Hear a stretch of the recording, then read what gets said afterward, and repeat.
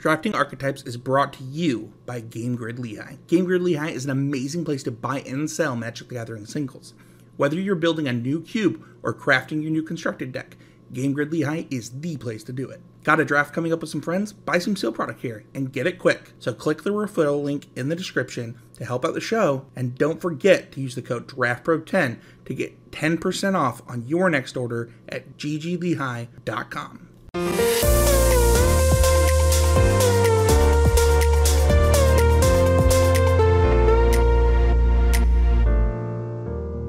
Hi everyone, this is Sam Black with Drafting Archetypes, and this week I'm going to be talking about green-white in Brothers War. So full disclosure here, I was playing in the MTG Summit pre-release event this weekend, so that was a lot of rounds, a lot of matches, so I have not had time to draft a ton, but I did have a lot of experience playing a particular green-white deck in Sealed, and I played against a lot of other green-white decks there, and I feel like I got a pretty good sense of what's going on in green-white, but just as some background, a lot of my actual experience here is from the perspective of a Sealed deck. With that out of the way, of course, as always, the notes are available at patreon.com/draftingarchetypes for patrons to follow along.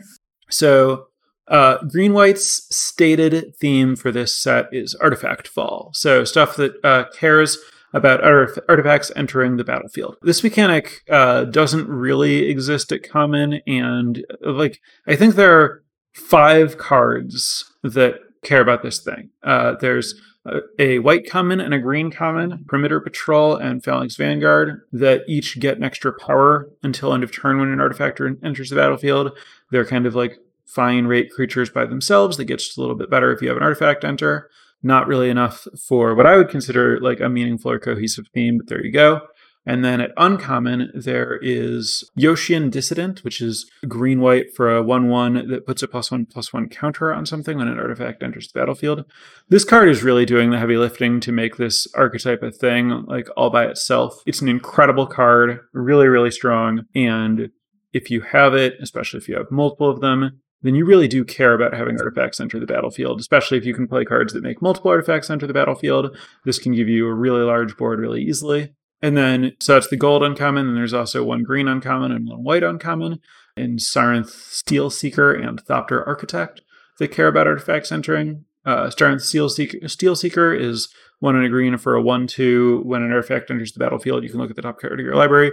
If it's a land, you can reveal it and put it into play. Otherwise, you can put it in your graveyard. Really nice little value engine if you play it early. Definitely pretty strong. High pick.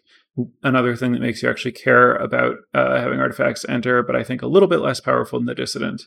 And then Thopter Architect is a 4-mana 2/3 that gives something flying until end of turn when an artifact enters. Nice finisher, but I think it's ultimately not that strong of a card. 2/3 for 4 is pretty small and really only does anything offensively.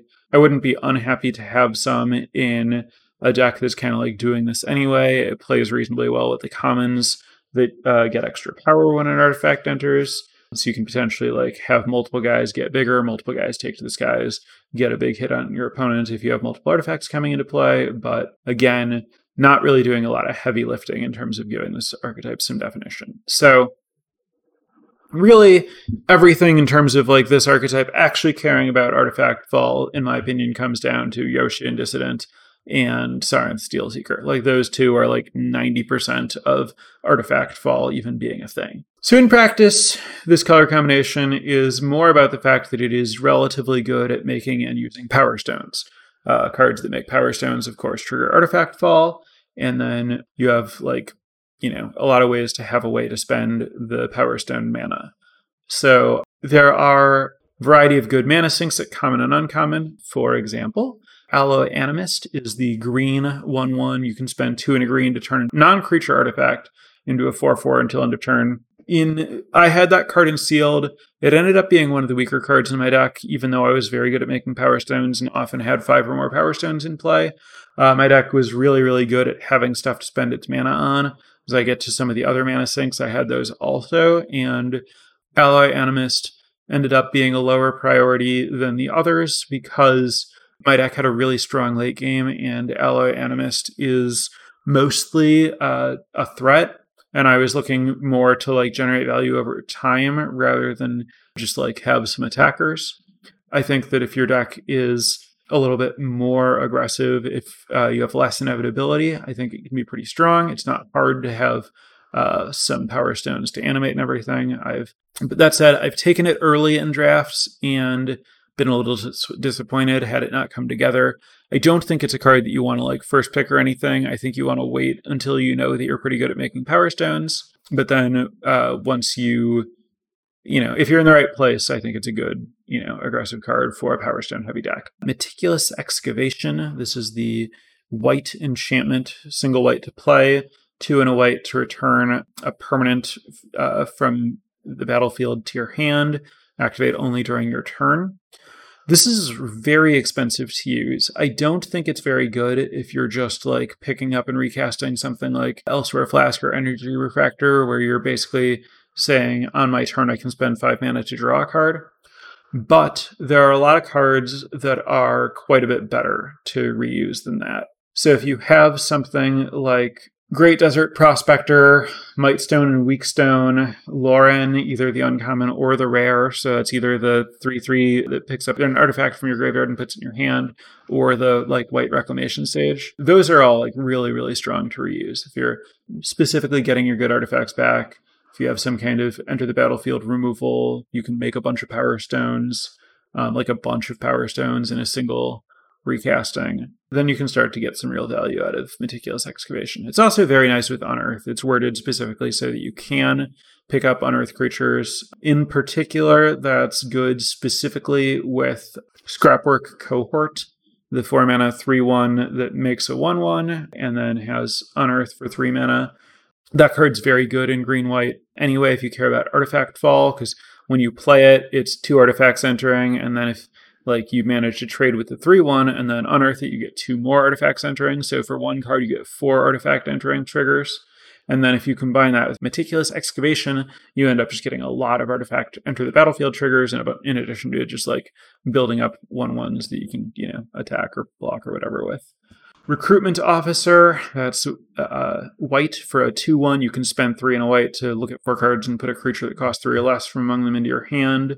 Kind of a Duskwatch Recruiter effect, obviously a great mana sink. Ambush Paratrooper is the 1 and a white for a 1/2 flash flyer. You can spend 5 mana to give all your creatures +1/+1 until end of turn. Very strong effect. As we saw if you played the Alchemy Baldur's Gate set, there was the Unicorn that gave all your creatures +1/+1 and Vigilance for 4 mana. That was extremely strong.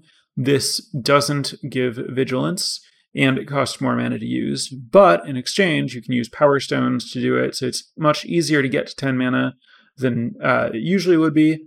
Also, flash on this creature is a really big deal. I've had a lot of games where, the first time that I'm doing it, I'm both playing and activating it. So I have this very unexpected kind of combat trick, in addition to just having a 2/1 flash flyer that can, ambush a 1/1 or whatever. Argothian Sprite is the 2 mana 2/2 that can't be blocked by artifact creatures. You can spend 7 mana to put 2 counters on it. And Mask of the Jade Crafter is the 2 mana artifact. You can spend X and sacrifice it at sorcery speed to make an XX creature, and then you can unearth it for 2 and a green. So that's another that gives you 4 artifact fall triggers by itself. 1 when you play the statue, 1 when you make the first construct, or golem, or whatever it is. Another when you unearth it, another when you sack it to make a thing. And that's another card that you can just put any amount of mana into, only over like 2 different turns or whatever, but 3 different turns, I guess. The turn you play it, the turn you sack it the first time, and then the turn you both unearth it and sack it. But reasonable outlet for some Power Stones there. So those are some examples of some things you can do with Power Stones. And that's just a common and uncommon, just speaking to the deck being pretty good at using the Power Stones they can make.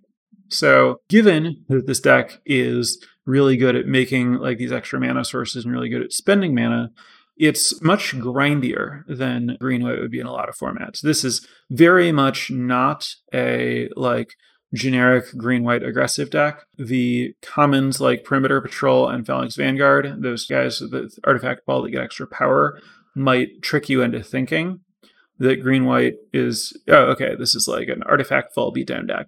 But I think that the way this deck plays out is much more about kind of like generating value over time. You have a good curve, so you get some early blockers down, maybe get your opponent on the back foot, and then you're kind of hoping to like get into a board stall where you can just kind of outspend your opponent using these like power stones to just like use abilities that give you value over time and then winning with that. So given that you're trying to play a bit of a longer game, removal interaction is pretty important.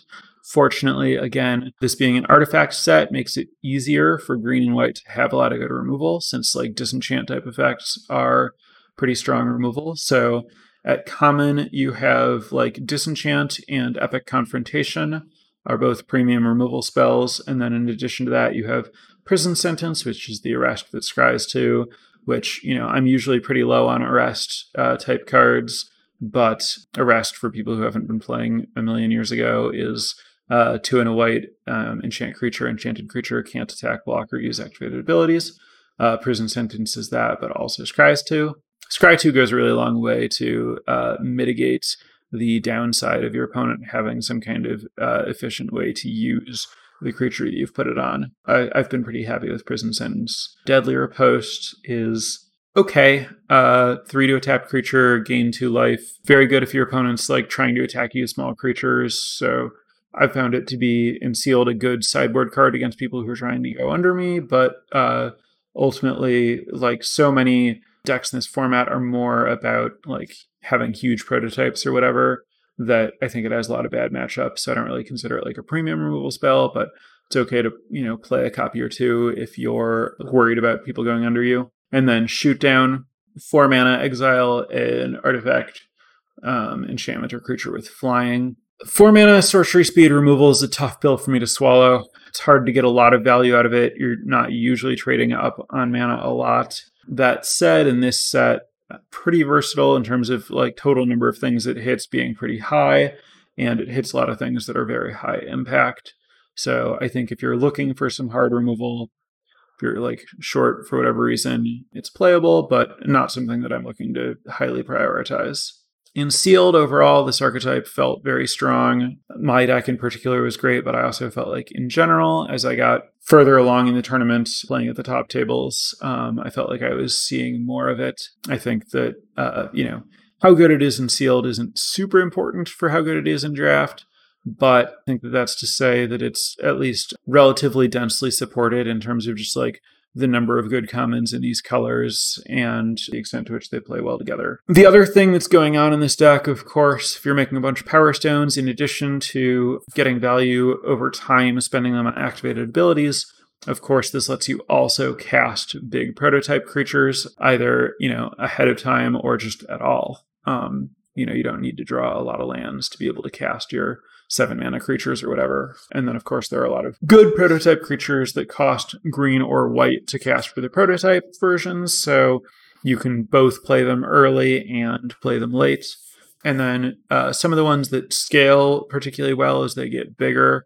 For example, in my experience, most directly, the Clear Cutter, the creature that taps for mana equal to its power, and the Combat Thresher, the double strike creature. Those, you get a lot of extra value when you hard cast them because they have 3 power instead of 1, and they kind of multiply the significance of that power by having, either double strike or the mana ability. But with Yoshin Dissident, that can put +1/+1 counters on your things, specifically on those things, you can kind of make up for the difference between the prototype and the hard cast version very quickly by just having other artifacts enter and then putting counters on that thing. So Dissident plays really well with like those prototypes that scale particularly well. A lot of synergies, decent, cheap aggressive stuff with a lot of value over time, scales into the big game, into the late game pretty well. So I really like what's going on here. While there are kind of like preliminary 17 land stats available right now, I wouldn't put a lot of stock in what I've seen yet. You can't, like, if you look for stats for like the best commons in a single archetype right now at the time of recording, it only really has enough data for like the 2 most played cards or whatever. So I took down kind of my thoughts on the best commons for this archetype. Not like closely ranked or anything, and not based on any data, just my opinion, but I figured I might as well share that. So my favorite white uncommons: Disenchant, Airlift Chaplain. That's the 3-mana 1/1. When it enters the battlefield, you look at the top 3 cards, put a plains or a creature that costs 3 or less from among them into your hand. If you don't, you get a +1/+1 counter on this thing. I hate Winddrake, of course, but since this finds plains or creatures, it can help if you either need mana or you're looking for a spell. So that flexibility is really nice. Also means that it finds a card more often, and then having a flying body that you can put like counters or enchantments or equipment on is pretty good. So the like downside of having only a 1/1 instead of a 2/2 flyer isn't that big in the context of imagining that you're going to be able to power it up. Also relevantly, Yoshin Dissident and Sarenth Steelseeker, 2 of the kind of like really important cards for this archetype, can be found by the Airlift Chaplain, which gives a lot of extra value. Like digging for your best cards is a good thing to be doing. Ambush Paratrooper, just talked about how I've had really very good experiences with that thing's activated ability in conjunction with Power Stones. And then Loren's Escape, that's the white instant that gives a creature hexproof, indestructible, and you scry 1. Just a really good rate to protect something, especially when you're playing a lot of really kind of key creatures and expensive creatures.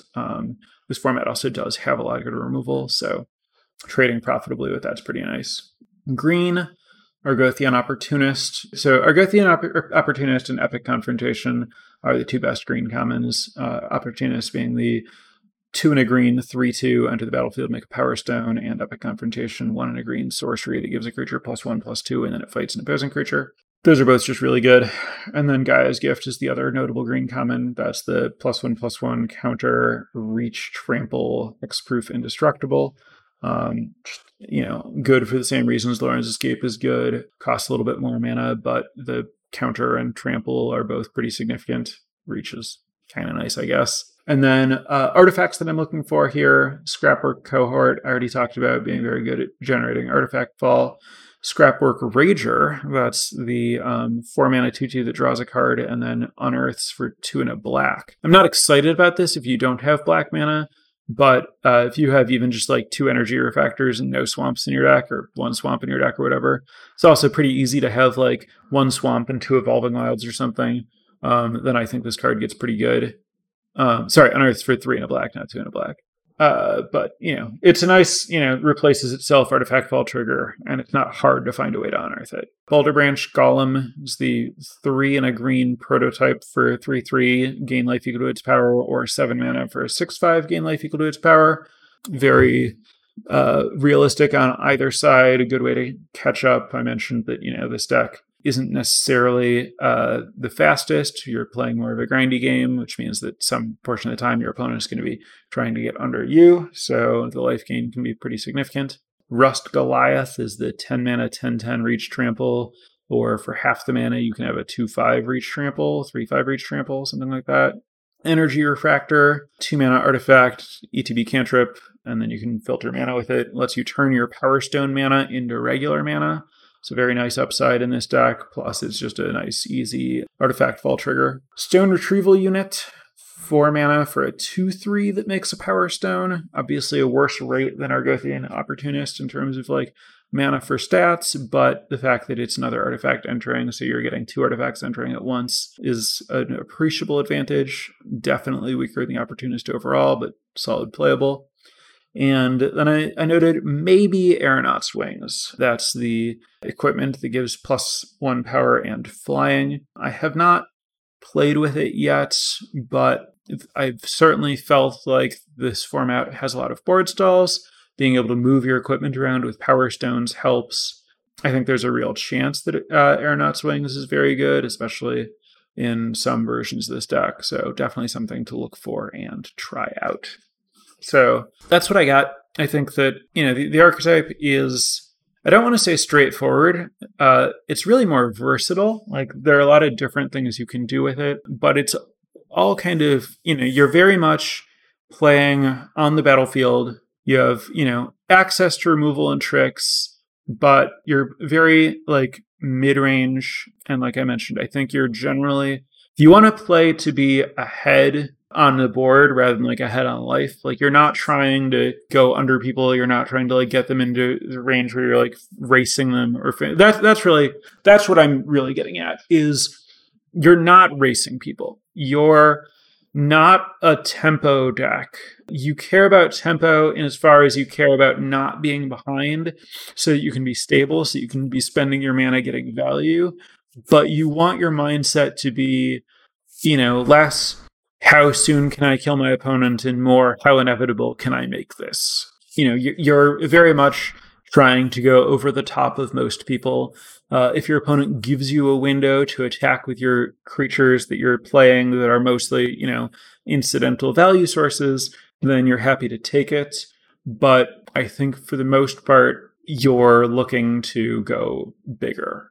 That's, I think, just the most important point with this kind of thing, is like understanding what your like mindset should be in the draft. And I think your mindset should be, get on board, stay stable, don't fall behind, so that you can afford to just kind of spend your mana churning out value and then win eventually. Obviously, that puts this in kind of more of the controlling space, particularly with regard to how it thinks about values and uses like rares. That is to say that you should expect to see a lot of cards in your deck, and that means that you'll use rares relatively well. You don't need like bomb rares for this deck to be good, because I think that like Yoshi and Dissident with the right synergies can be like comparably inevitable. But I think that you're thinking of yourself more as a control deck. So you use rares well, you use removal well, you want to make sure that you have answers to various things, and you want to not worry too much about like, your ability to like push damage specifically. Yeah, those are my notes. I'm going to turn this over to Twitch chat for questions. So if you have any questions about this archetype, regardless of whether you've said anything already, enter those again now.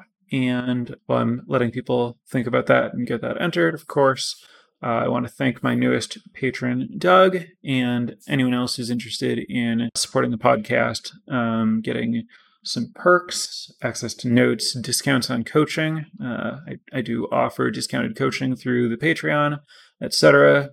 Check out patreon.com/draftingarchetypes. Don't focus on killing your opponent and get value to win eventually. It just sounds like Sam's general advice on playing Magic.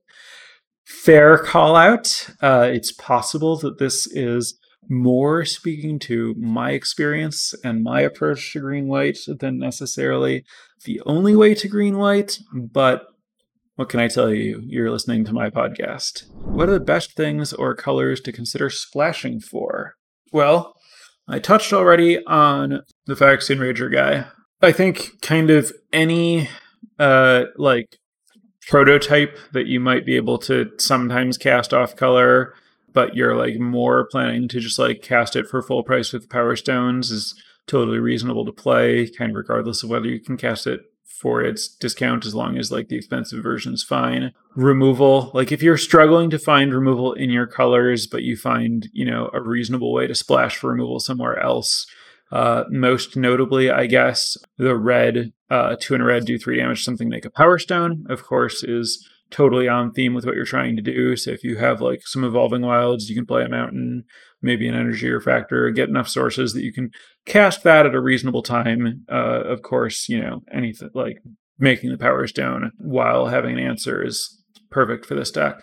And then there's some other good splash removal, like the 4 in a black Remorse, whatever it's called. The 4 in a black costs 1 less for each creature in your graveyard. Exile target creature or planeswalker is just kind of the best removal at common in the format, if not the best removal in the format overall. So I would be certainly happy to splash for that if it weren't very difficult. And I mean, honestly, even splashing for the blue draw 2, discard 1, make a Power Stone would be very much like in line with what I'm trying to do with this deck. Just in general, cards that help with making power stones and having answers and kind of this like general like inevitability, don't fall behind kind of mindset, I think are all reasonable cards to consider splashing if your mana allows it easily. With Steel Seeker, how aggressively do you mill non-lands if you're going to have multiple artifact fall triggers in that turn? Really depends on, what you're looking for. Like if you need to find a land, then you kind of need to throw away anything that's not a land to get to the land. If it's late game and you're drawing lands primarily so that you can like draw spells and you find a reasonable spell, then you should probably just leave it on top because, you don't really care about the extra lands you might put in your hand. So highly contextual there. How does this deck use the two uncommons that care about forests and plains?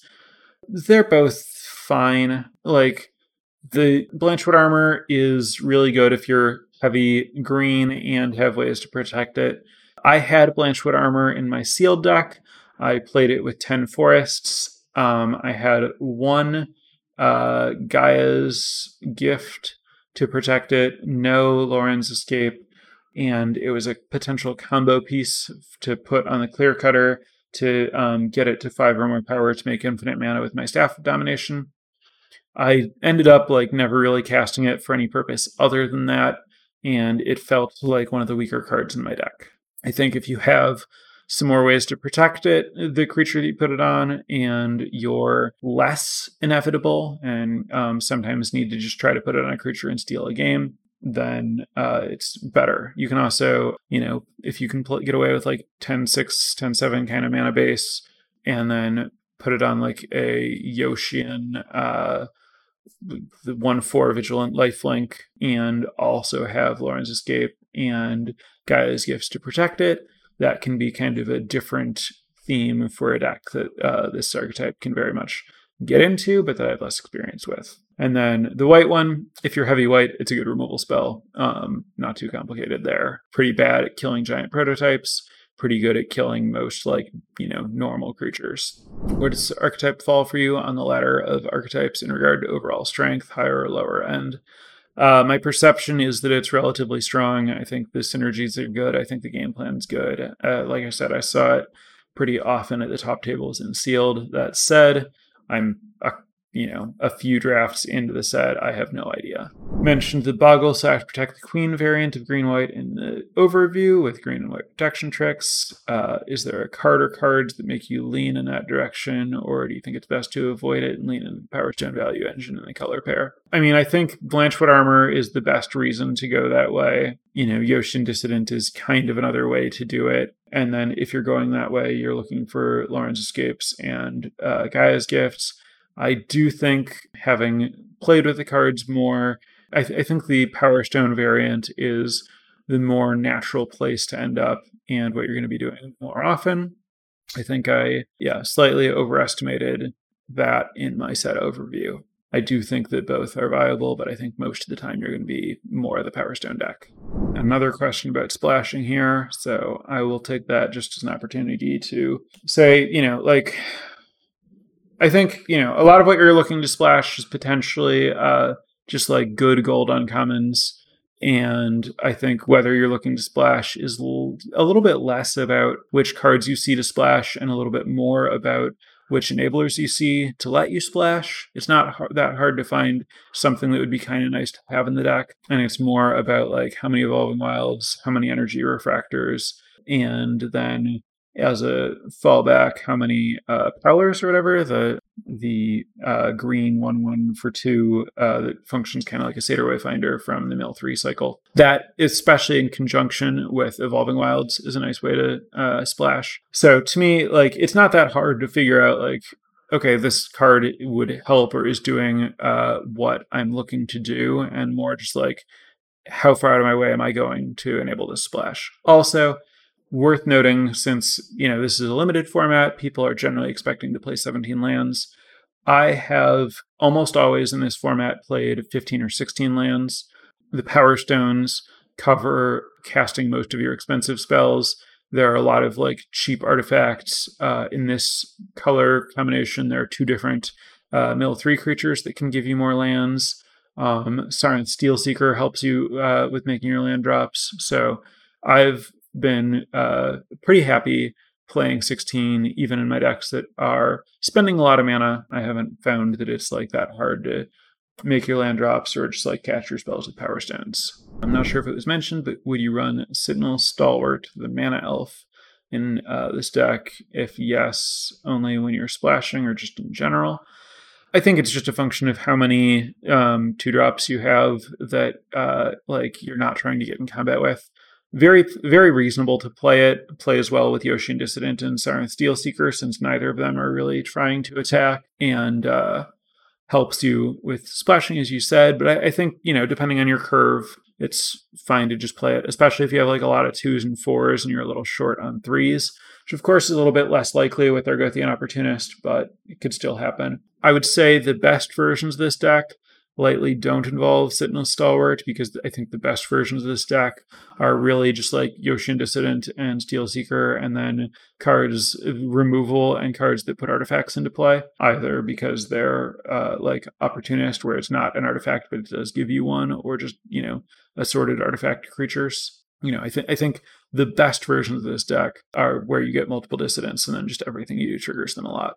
Also, I wanted to mention in particular the white 2/1 for 2 that makes a Power Stone when it dies. Looks like a card for this archetype because it's like a way to make a Power Stone. In practice, I think it's pretty weak. I think it's hard to reliably trade this 2/1 in a way that's profitable to get the Power Stone into play in a timely fashion. I don't think it's a horrible card, but I think it's a card that, like the better versions of this deck, will not have to play. I also incidentally think the better versions of this deck play neither Perimeter Patrol nor Phalanx Vanguard. Those are the creatures that get extra power when an artifact enters. I think they're just they're fine rate creatures, but they're very low synergy. Like the payoff that you get for having an artifact enter while you have those is very small, and then the cost of them not being an artifact to trigger your stuff that actually matters doesn't really offset that. So it's weird having like this archetype that largely doesn't exist at common, except with some like things that kind of trick you into thinking they're part of it, to like tell you that it's there, but you shouldn't really play them. Just part of where I think that like the explicit theme is less emphatic, I guess, than one might think. But again, I do think that like the two very strong uncommons weigh very heavily. They matter a ton. All right, so I think that's going to wrap us up. Thanks for tuning in, everyone. Next week, I'm not sure what I'm going to cover. I think that because I will be playing in the regional championships, DreamHack in Atlanta this week, I will not have had enough opportunity to draft enough to feel comfortable with anything. So I think that I will not be using a poll for the next topic, and it'll be a function of just what I feel like I've had enough experience with to talk about next week. And then the following week, we should be able to focus more on getting a bunch of drafts in and open up the topics moving forward to the regular Patreon poll. So thanks for bearing with me while I'm a little slow out of the gates here at getting drafts in. Just happened to line up poorly with return to live events. That said, I was at the Magic Summit last weekend and had a really great time. Really excited about the return to live events. If you'll be at DreamHack Atlanta, say hi, and I'll be back next week for whatever I feel comfortable talking about. Thanks, and have a good week.